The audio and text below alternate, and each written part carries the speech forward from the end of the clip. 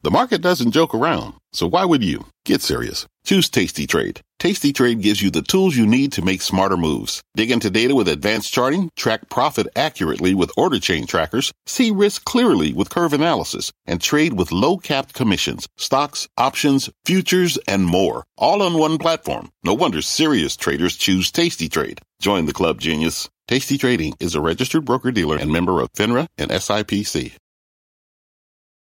I'm Brian Sullivan, and you're listening to CNBC's Worldwide Exchange. Our show airs live weekdays at 5 a.m. Eastern. Listen in.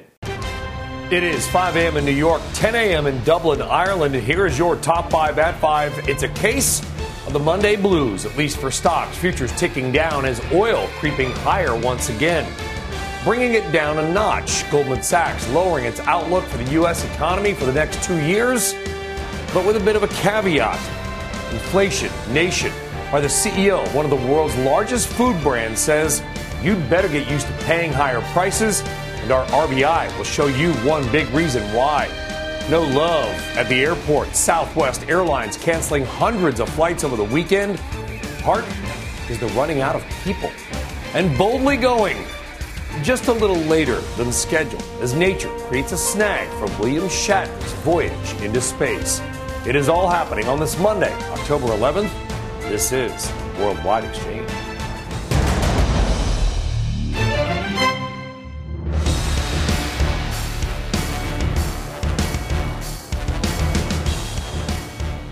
Well, good morning, good afternoon, good evening, and welcome from wherever in the world that you may be watching. I'm Brian Sullivan. Happy Monday. Well, it is not maybe the most happy Monday for stocks, at least right now. It is very early. Futures, they are slightly down a couple of tenths of 1%. Dow off 65, NASDAQ off 58. Nothing to go back to bed over. Again, at least not yet. This after a bit of a tougher session in the week on Friday. All the major averages snapping 3-day win streaks. But let us remember, the macro markets did well last week. They ended up, and in fact, the Dow posted its best week since all the way back in June. Not bad. Well, it's been and remains all about oil and gas this year, and energy is still rocking and rolling. Up 5% last week, trying for its fifth straight winning streak in a row, and we are seeing gas and oil prices up again right now. Crude oil is above 81 a barrel. Natural gas, it did snap a 6-week win streak, falling fractionally on the week, at least here, but in Europe, the prices are about 500% more than we are paying. We'll get more on that throughout the day, I'm sure. And the wild ride for wood may not be over just yet. Lumber futures up more than 6% on Friday, up 15% last week for their strongest week since July. Lumber up 52% in just the past 7 weeks. Had a huge spike, then kind of a drop, and now it's on the way up again. And do remember the bond market is closed today. So we'll watch stocks, see if they kind of ratchet back the volatility or the volume, because no Treasury trading today. All right, let us step outside of the States right now and see what is happening overseas. Juliana Tatelbaum is in our London newsroom with the key trades, key stocks, and whatever else is going on. Juliana, good morning. Brian, good morning. So in terms of the early trade here in Europe, the majority of sectors are trading lower. We're starting out the week on the back foot, but there is a bright spot in the market. The FTSE 100 here in the UK is trading higher, boosted by basic resources stocks. Outside of that, though, we've got red for every major region. The German index down about 0.2%. The French market down by about 0.16%. And it's red for the Spanish, Italian, and Swiss markets as well. But as you mentioned, Brian, we are coming off of a good week for European stocks as well as U.S. ones. Energy performed very well last week, financials as well. But this morning, investors pausing for breath and no doubt digesting that non-farm payrolls report out on Friday. Turning to the sectors, this is what the picture looks like. We've got the basic resources basket out in front, 2.6% higher on the back of that commodity story that you just highlighted. Oil and gas up 1.3%. On the downside, travel and leisure underperforming, down 1.1%. Real estate and utilities. One stock I just want to highlight for you, ASOS. We're seeing a pretty significant sell-off in the fast fashion retailer. The company reported a 36% rise in full-year profit, but they have warned on profits moving forward and the CEO stepping down. This as the company faces higher costs, supply chain disruptions, so those are going to weigh on 2022 numbers, and investors nervous about what they heard, down about 8% for ASOS shares this morning. Brian. Yeah, that energy fossil fuel story certainly cannot be overstated. And Juliana, you're probably waking up when the games end, but I've got some good news. Your Boston Red Sox lead the Tampa Bay Rays 2-1. I hope you get a chance to at least see some of the highlights. Oh, amazing. I'm going to go do that right now, Brian. Thanks for the heads up. Oh, I hope I didn't ruin the score when she records the game. If I did, I apologize. Juliana Tattlebaum, thank you very much. Yikes. Thanks, Gotta give you a heads up on that one. All right, more on the markets and your money in a moment. But right now to some of the key headlines that you need to know about this Monday morning, including a little more pain at the airport for already wary travelers. Bertha Coombs is here. Good morning, Bertha. Your socks as well looking strong. Yeah, Boston strong here this morning. Not so strong if you're flying Southwest Airlines, though, Brian. Southwest says it canceled more than 1,800 flights over the weekend.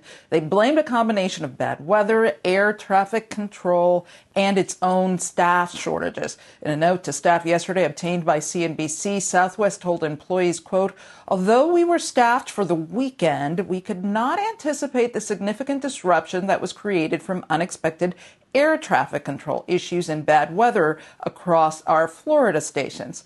Other airlines didn't report similar disruptions, and do recall that Southwest had big disruptions last summer. Kraft Heinz CEO Miguel Patricio says people will have to get used to higher food prices. Speaking with the BBC, Patricio says his company is boosting prices in several countries, including the United States. And unlike previous years, he says inflation is across the board, from cereals to oils. And Taiwan's TSMC and Japan's Sony are reportedly considering building a new chip factory in Japan.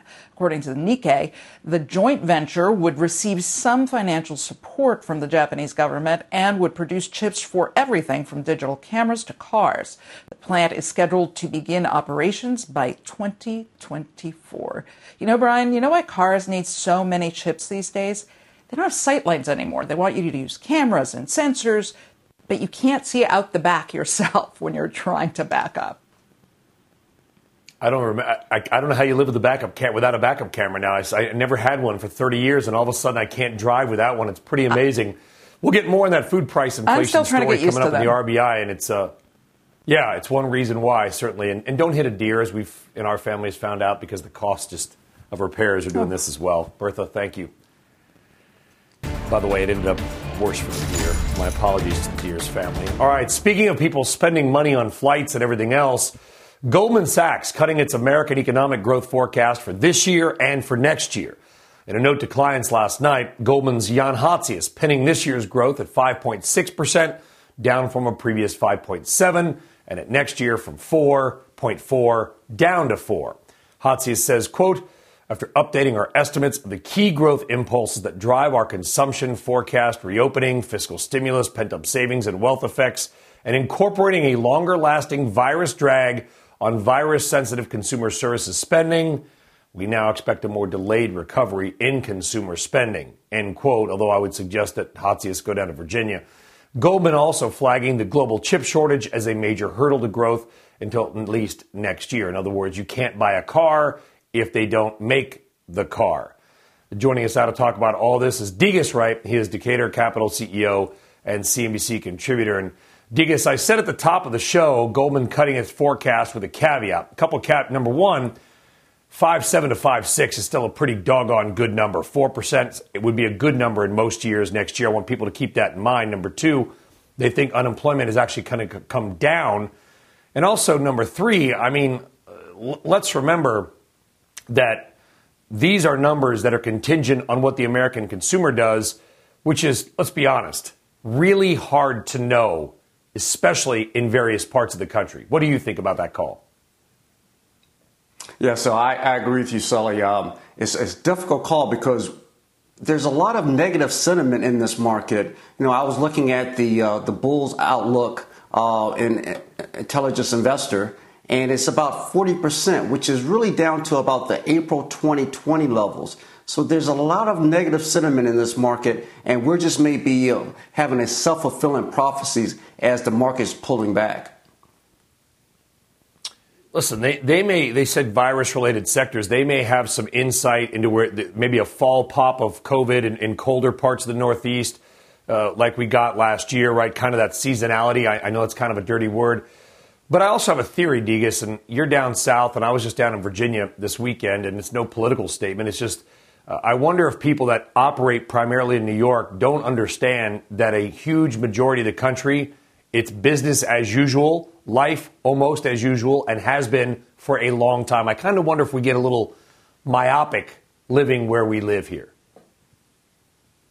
Well, I think you're correct, because ultimately what the studies show that in the South, we're outside more now, and so that's going to obviously help us get into this recovery faster. And what's happening up north, as you know, is getting colder now, and so you're going back inside. So that's going to still have an impact on the COVID. And so, we're looking forward to these boosters. We're looking forward to the recovery continuing and not having a negative impact on this recovery. Yeah, unless Goldman's got some insight we don't have, certainly Degas is possible. Let's get now to a pick. Maybe we'll call it an Opportunity Monday, shall we? You like companies, you say the valuation's got to be right. The analysts have got to be sort of maybe a little bit off on their projections. According to you, you got to have solid growth. That points you to a stock like KeyCorp. That's not a bank we talk about very much, Degas. Yeah, so we really like KeyCorp because ultimately what they're doing is that they have a very strategic acquisition plan, and that's actually adding to their quality of their loans and also to the deposits. And so we really like what they're doing. Also, they have a very strong reinvestment into the community. So KeyCorp is one of those stocks that are doing well, and analysts really can't figure out what's going on here because they're doing a lot of acquisitions, and that's bringing in that quality loan book and also increasing their deposits. So we really like this company. KeyCorp, not a name we talk about. It's had a pretty good year at 40%. You still like the name, Degas, right? Degas, best to you. We'll talk to you again soon, I am sure. Have a great day. Thanks for getting up early for us on a Monday. Thank you. All right, you're welcome. All right, we are just getting started here on a busy Monday. And when we come back, why a multi-million-dollar fine could actually be a big boost for big tech in China. Plus, why a tax headline from Ireland this weekend may be a much bigger story than it seems. IDA Ireland's Martin Shanahan is here with more in a global TV exclusive. And later on, maybe another ticking time bomb in D.C. as lawmakers choose to kick the can down the road again. This time when it comes to spending. Policy analyst Tina Fordham weighs in. Very busy hour still ahead. Dow futures off just a touch. We're back right after this.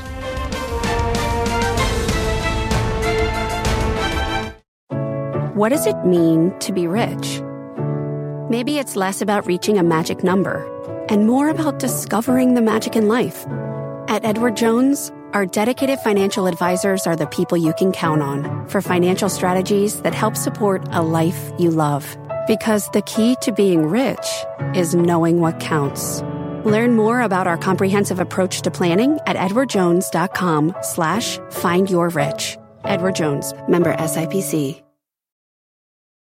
This podcast is supported by FedEx. Dear small and medium businesses, no one wants happy customers more than you do. So you need a business partner just like you.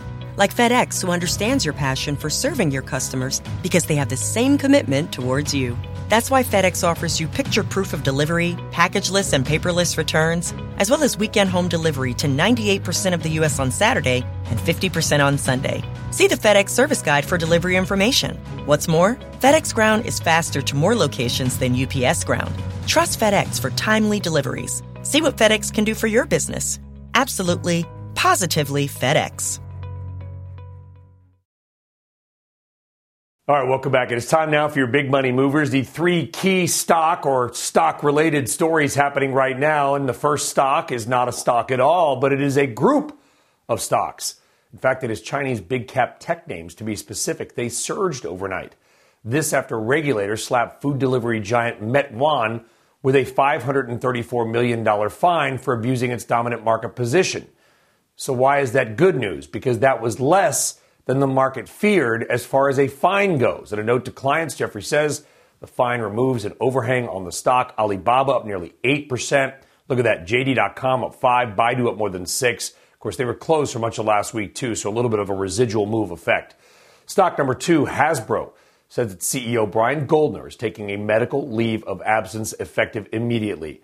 The move announced late yesterday follows Goldner's disclosure back in August of last year. He was undergoing cancer treatment since 2014. Goldner has served as the CEO of Hasbro since 2008 and has served as its chairman since May of 2015. We certainly wish him and his family all the best and a speedy and safe recovery. Stock number 3, Lenovo, seeing its biggest single-day sell-off in more than a decade after it withdrew its application for a $1.5 billion new stock listing in Shanghai. Lenovo falling more than 13% in Hong Kong trading. Ouch. All right, up next, a pricey pair of Nikes, new Instagram parental controls, sorta, and woohoo, free breakfast for all you teachers out there. We'll tell you by who. It is your top trending stories. It is ahead.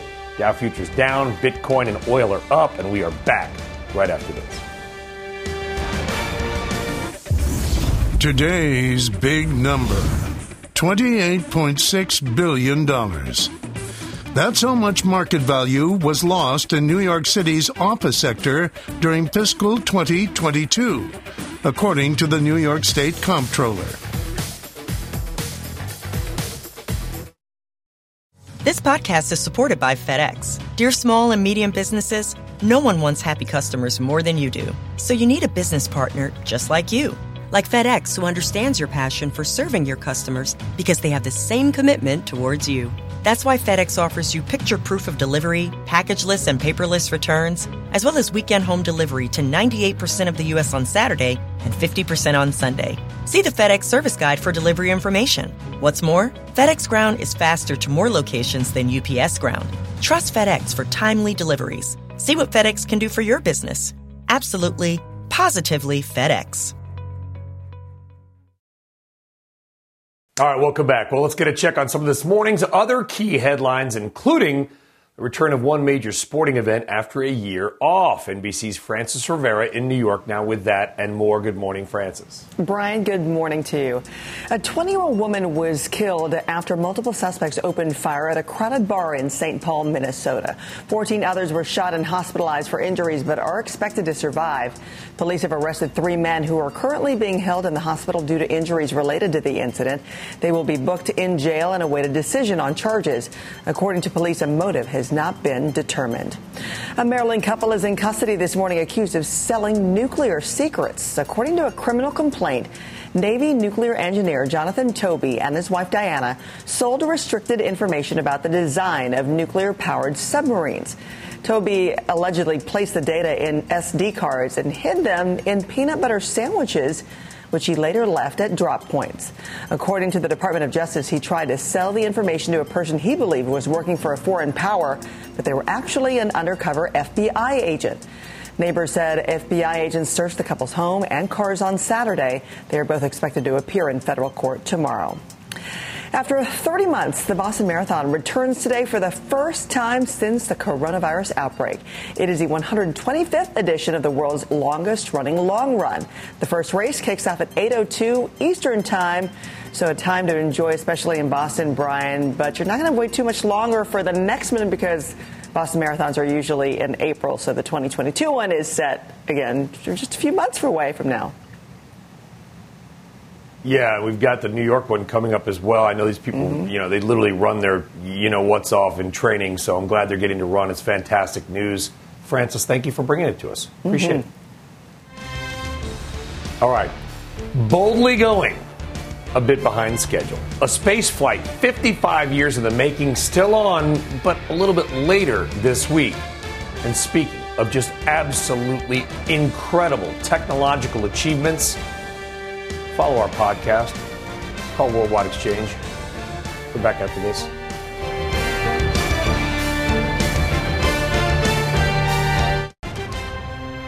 Will it be another manic Monday? Maybe. Futures, they are down, but oil and crypto are up again, and the word of the day may be inflation. Janet Yellen yelling from the rooftops once again about why the economy is doomed if Congress does not get a debt ceiling deal done. Is she right? And it's the new digital gold rush. Estates tripping over themselves to bring in Bitcoin miners.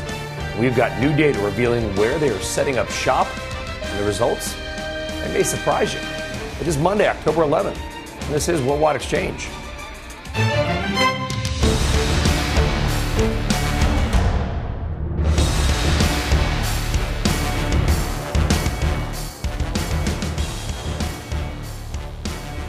All right, welcome back, everybody, and good Monday morning. It is 5:25 on the East Coast. Hope you have a great weekend. Thanks for getting up early and joining us.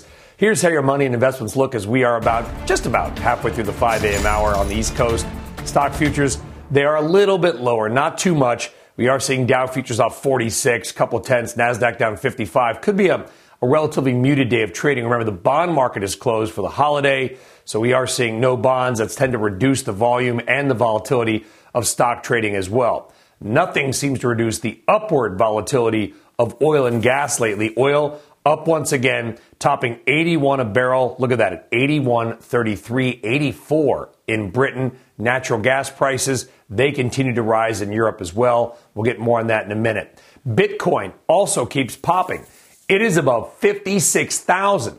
That is the highest since May. Keep in mind, Bitcoin was under 30,000 just in the middle of July. So it has had a huge run up. Ether and Litecoin are up as well. The cryptos, they have really taken off in the last couple of weeks. All right, now to get some of this morning's other top headlines as well. China calling on the U.S. to scrap tariffs amid talks between the two superpowers. U.S. Trade Rep Catherine Tai and China's Vice Premier Liu He holding a virtual summit on the matter.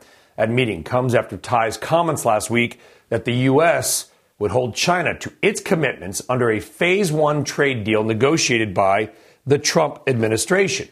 Both sides saying they will continue to hold talks in trying to find a solution on the matter. Apple filing an appeal in its case with Epic Games. Apple won the case, but it did lose one important claim by Epic that Apple violated California's anti-steering rules. Epic demanded that Apple let developers link to outside payment systems instead of just using their own, potentially letting them bypass the App Store's fees of anywhere from 15 to 30%. If Apple does win that stay, which will be decided sometime in November, the rule may not take effect until appeals in the case have finished, and that could take years. The lawyers always win. And a battle is taking shape over Bitcoin as states try to attract miners to set up shop within their borders. New data from Foundry USA, which is the biggest mining pool in North America, shows that many of the crypto's miners are largely found in 4 states. Nearly 20% of Bitcoin's hash rate, which is the collective computing power of the miners, is in New York. Pretty surprising there. Kentucky, 17% or 19%. 17% can be found in Georgia, and 14% can be found in Texas. Should be noted that Foundry's data does not account for all American mining, since not all mining farms enlist the services of that pool. Still, if you are a Bitcoin miner, what you want is cheap and reliable electricity. Period. End of story. Hard stop. A little bit surprised to see New York on that list. All right, meantime, there's a lot to discuss out of D.C. and the Democrats' next moves on trillions in government spending and trying to solidify the president's economic agenda. It may be a lot easier said than done, as internal battles within the party continue to threaten to derail that push. Meantime, the House is back in D.C. to pass the temporary debt ceiling deal after it cleared the Senate last week. While the fight on the matter has been pushed to December, Treasury Secretary Janet Yellen once again sounding the alarm on the fallout if a longer-term deal cannot get done. There's an enormous amount at stake. A failure to raise the debt ceiling would probably cause a recession and could even result in a financial crisis. It would be a catastrophe. Very strong words out of the Treasury Secretary. And the drama out of Washington getting the Barron's treatment over the weekend. If you didn't see it, there is their cover proclaiming that all eyes are on D.C.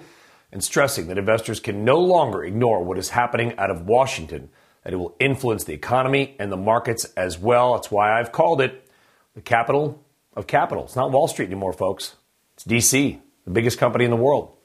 Let us bring in Tina Fordham, partner and global head of political strategy at Avonhurst and a former chief political analyst at Citi. Tina, it's really good to have you on. It's an important day to have you on as well. I mean, Janet Yellen is pretty moderated and muted normally in her words. When I hear her use words like catastrophe and recession or worse.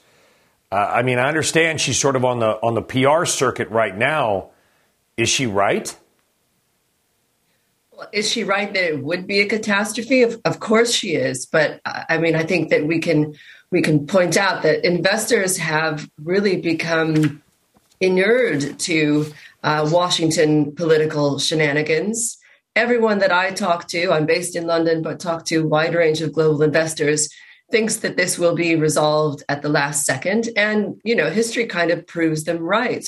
But I think that there is a real consequence to, you know, sailing this close to the wind when it comes to the last minute deals. And that is that the absence of market volatility in response to these kinds of political shenanigans really deprives us of an important weapon to get policymakers to do the right thing. So not caring, investors not caring, is a risk in itself. Yeah, no, I don't think, I mean, I haven't read anything, maybe you have, Tina, that anybody believes that we're not going to raise the debt ceiling longer term, right? I mean, or could it? I mean, I guess with D.C. nowadays, anything's possible. You know, what I observe is there are more people talking about how the increased polarization could lead to a policy accident. And that is absolutely true. What I would say is in the short term, I'm optimistic that we'll get we'll get a deal. We know what's going on here with the political calculus ahead of the infrastructure bill. Republicans wanting to ensure that they don't hand Democrats a victory as we head into midterms. Everybody understands that. What I think is less appreciated, perhaps outside of Wall Street and the White House, is how U.S. credibility is really diminishing over the years. And this, you know, kind of mystifying willingness to take big risks is undermining it further.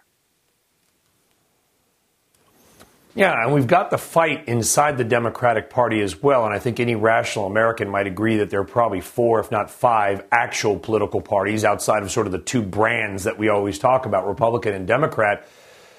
The Democrats seem so far apart. I mean, honestly, you got the Bernie Sanders sort of wing over here. You've got the more moderates and, of course, Manchin and Sinema in the Senate. Ultimately, Tina, look into your D.C. crystal ball. Or maybe I should say Crystal City crystal ball, right outside the Beltway. What exactly do you think is going to happen? Well, we've already got the short-term agreement.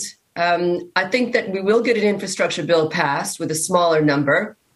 You know, this is just kind of finding the space between these positions. And then Biden will actually have presided over a pretty transformational policy victory for Democrats.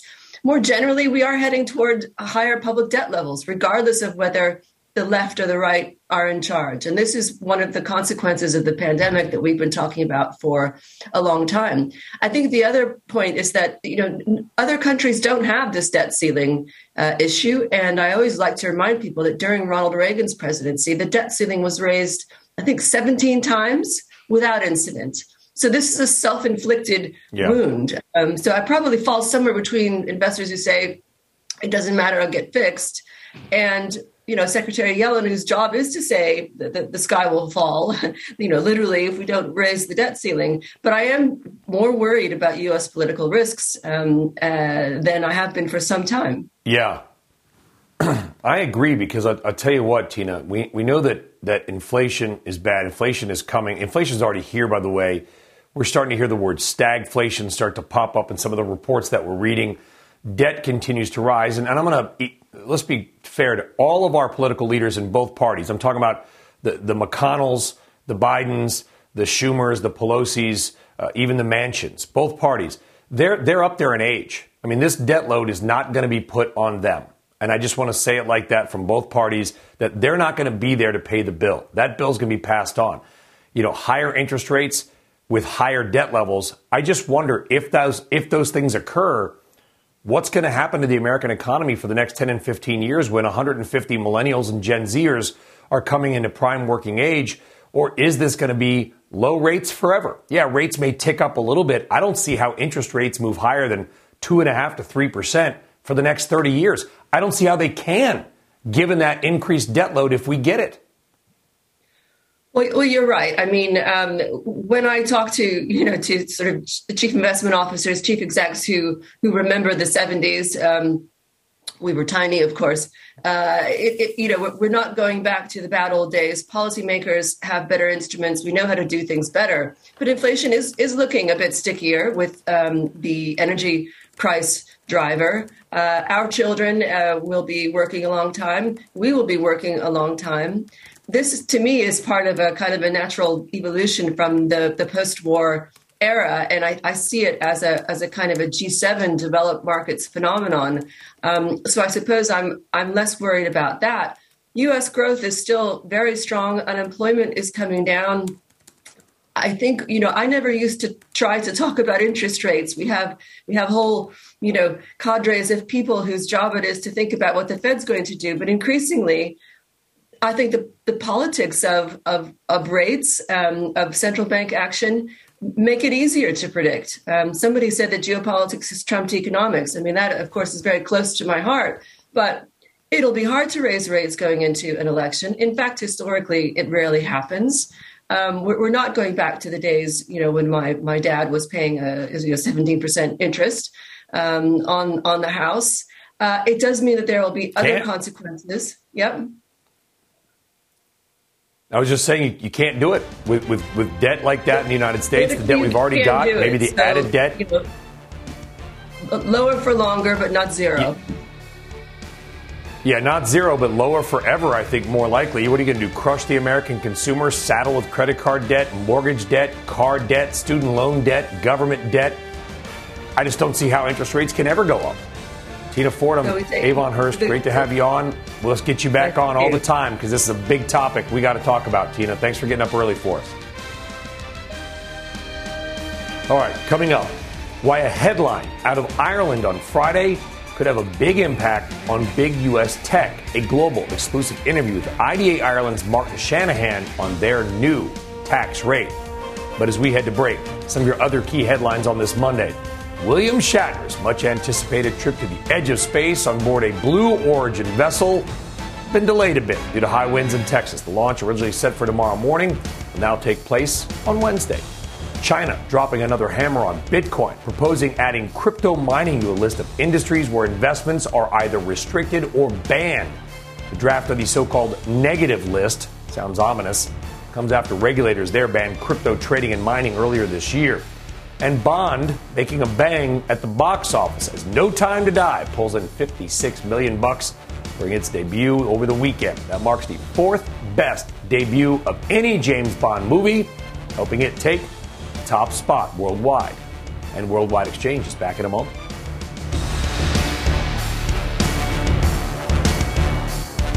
All right, welcome back. We'll call this the tax shot heard round the world. Ireland on Friday making the shock announcement that its corporate tax rate would be raised, goes from 12.5% to 15%.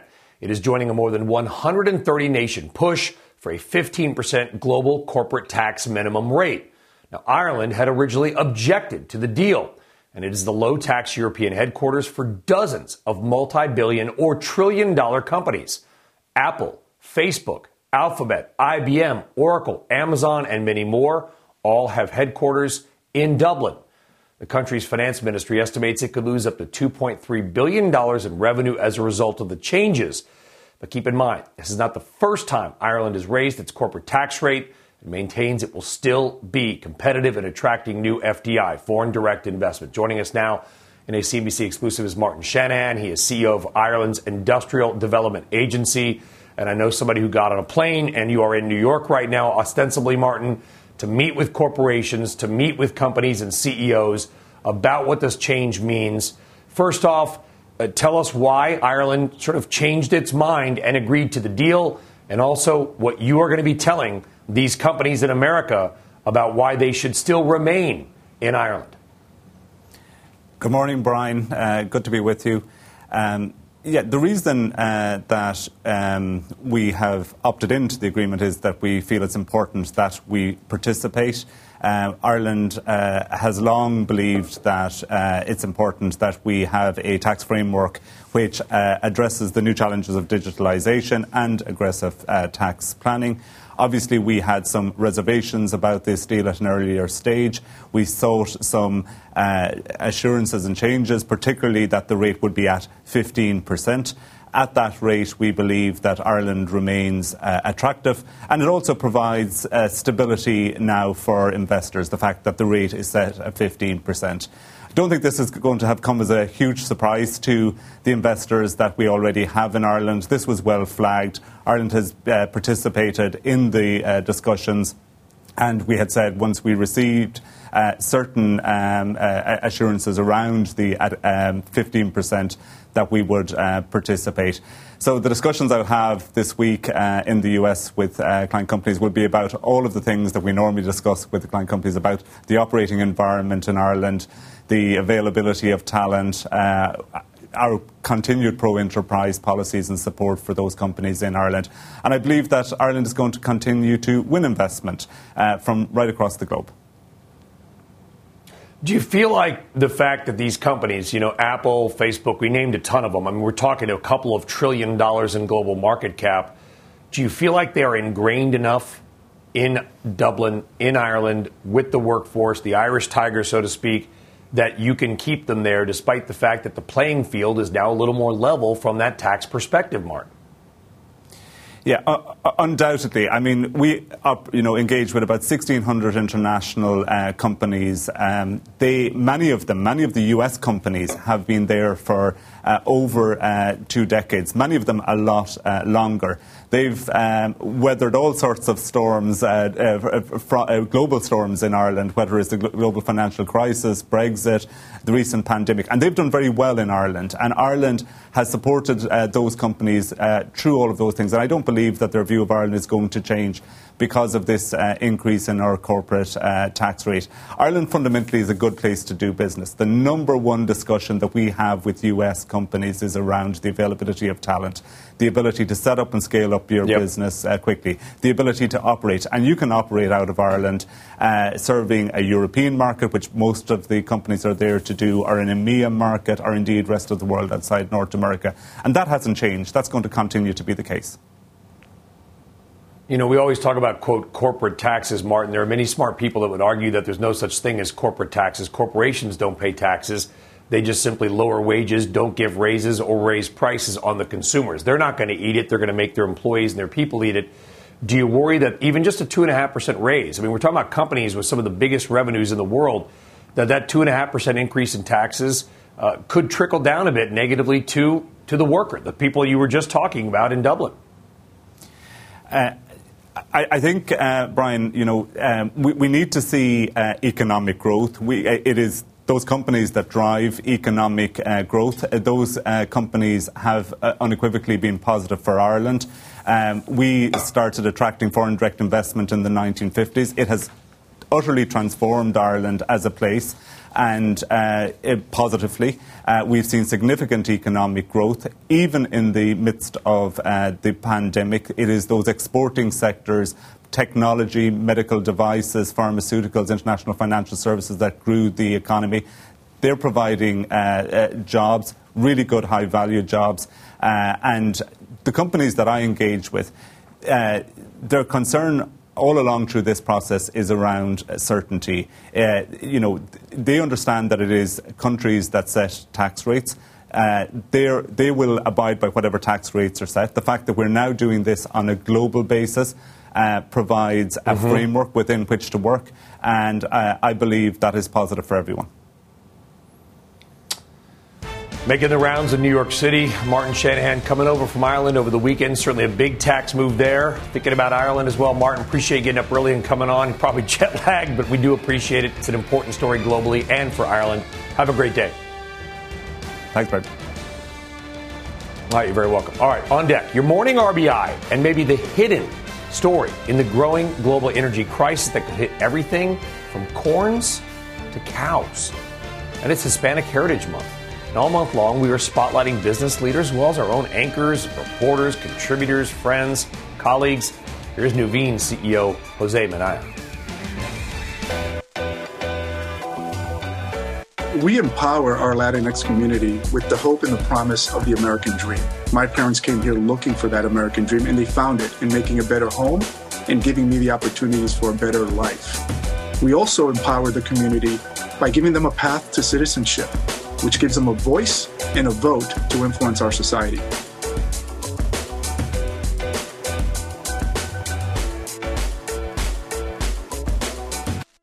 All right, welcome back. Let's get a quick check on some of this morning's top trending stories. I'm going to do it and then toss to myself.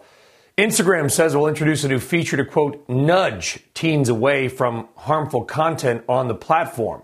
This coming as the controversy around the company's impact on teens' mental health continues. So it seems like basically Facebook and Instagram are admitting there is harmful content on the platform to be nudged away from.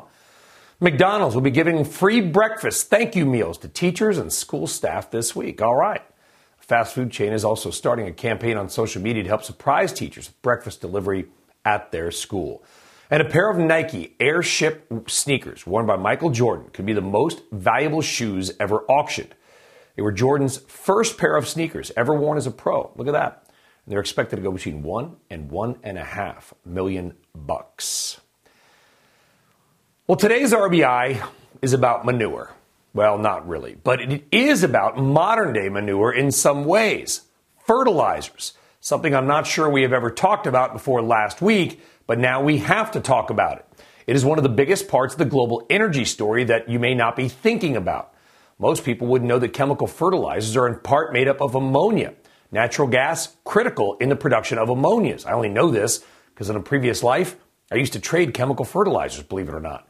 Also random but interesting, I guess. Anyway, so as the price of natural gas, especially in Europe, has soared, so has the input cost for fertilizers. So much so that some European companies like BASF are suspending their ammonia production. Why do you care? Well, that is sending the cost of fertilizers higher than a corn stalk in August. According to Green Markets, our North America Fertilizer Index has just hit an all-time high at nearly $1,000 per short ton. That surpasses the previous high back in 2008. And for comparison, fertilizer was just over $300 2 years ago. In other words, fertilizer prices have nearly tripled in 24 months, most of that in the last few months. And you may be thinking, I'm not a farmer. Why do I care? Well, the last time we checked, you probably buy stuff grown by farmers. Oh, it's also a huge input cost for things like feedstocks for cattle and pigs, which means if farmers and meat producers have to pay more, you're going to have to pay more because those costs will largely be passed on. So if you thought inflation was bad now, just wait until food prices start to spike because there's almost no way they can't. Put another way, maybe stock up that freezer now. And this could be very good news for fertilizer producers like CF Industries, Mosaic, and others as their prices rise. Maybe a few things to chew on. Random, but interesting. All right, as usual, we have hit a lot this hour, so let's now tie it all together with a bow and talk more about inflation and taxes and maybe big tech. Greg Branch is a managing partner at Veritas Financial Group, also a CNBC contributor as well. Greg, I don't know if we can make too much of this inflation story. It's only gas, food, housing costs, healthcare, travel. When does it hit stocks? Right. As you intimated, we haven't made enough of it. You've talked about one area in which the inflationary pressures are metastasizing. The others I'd have you look at are metal, cement. Energy is a primary component in the production of those. And like you said, in Europe, we are facing the shutdown of some of those plants where production is now not economically viable. And so that will decrease supply of raw materials that are sorely needed. It will certainly increase the price. And so I am looking for 6% CPI plus this year. I am looking for 5% PCE plus this year. That is not priced in. Every single factor that led to that sell-off last week, a week ago today, is only going to get more acute, is only going to become an increasing headwind. And I think we're going to start hearing that on these third quarter calls as the companies talk about margin degradation, as they complain about raw material component availability and pricing, as they talk about continued wage pressures to the upside, and as they talk about energy prices. So I think we're nowhere out of the woods yet. Yeah. And it has me very cautious about what sectors I have exposure to. Yeah, and let's tie that all together back to the markets, right? Because I know it's, listen, so input costs go up. Then consumer prices, to your point, the CPI, Consumer Price Index, it goes up. There's two options. Companies can either pass along most or all those price increases to you and I, right? So our purchasing power goes down. Or they probably do something in the middle, right? They raise prices a little bit, but then they also have to eat that, which means if they don't cut costs, maybe people, their margins are going to go down and their stock prices may go down. How does this ultimately play out in the equity markets, Greg? Right, and I think you've intimated at it here a bit. What you want to be looking for right now are sectors that do have the ability to either pass costs on or have insulated themselves with long-term contracts or aren't as acutely exposed to some of those pressures. And so the financial services industry, for example, although we'll be looking for some loan growth, which will probably be in short supply when big banks report this week. But as we've seen over the last 12 months, those large integrated banks have been making a killing in capital markets, have been making a killing in investment banking. We expect that to continue, even if the net interest margin environment is probably at an inflection point, but may plateau here for a quarter or two. Some of those energy companies we talked about have the ability to pass on that pricing. So we'll see some margin integrity there, particularly as production response or supply response hasn't been as immediate or sizable as we've seen in the past. And so the key is to look for those sectors where they are somewhat insulated or certainly not as exposed or have the ability to pass that pricing on to consumers. Financials, banks, and oil. Greg, it feels like an episode of Dallas, circa 1982, doesn't it? The Finergy trade lives on, my friend. That's it. Greg Branch, appreciate you getting up early for us as well. An important story there, which we are, by the way, trying to make more of. Greg, take care. Have a great day. Thank you. Thank you. All right, I don't think, folks, we can make too big of a deal about the global shipping crisis, semiconductors, oil and gas prices, food prices. It's a huge story, and it's not going away. We're going away, at least until tomorrow. We'll see you then. Squawk and the gang picking up the coverage next. Have a great Monday. See you Tuesday. You've been listening to CNBC's Worldwide Exchange. You can always catch us live weekdays at 5 a.m. Eastern, only on CNBC. This podcast is supported by FedEx. Dear small and medium businesses, no one wants happy customers more than you do. So you need a business partner just like you. Like FedEx, who understands your passion for serving your customers because they have the same commitment towards you. That's why FedEx offers you picture proof of delivery, packageless and paperless returns, as well as weekend home delivery to 98% of the U.S. on Saturday and 50% on Sunday. See the FedEx service guide for delivery information. What's more, FedEx Ground is faster to more locations than UPS Ground. Trust FedEx for timely deliveries. See what FedEx can do for your business. Absolutely, positively FedEx.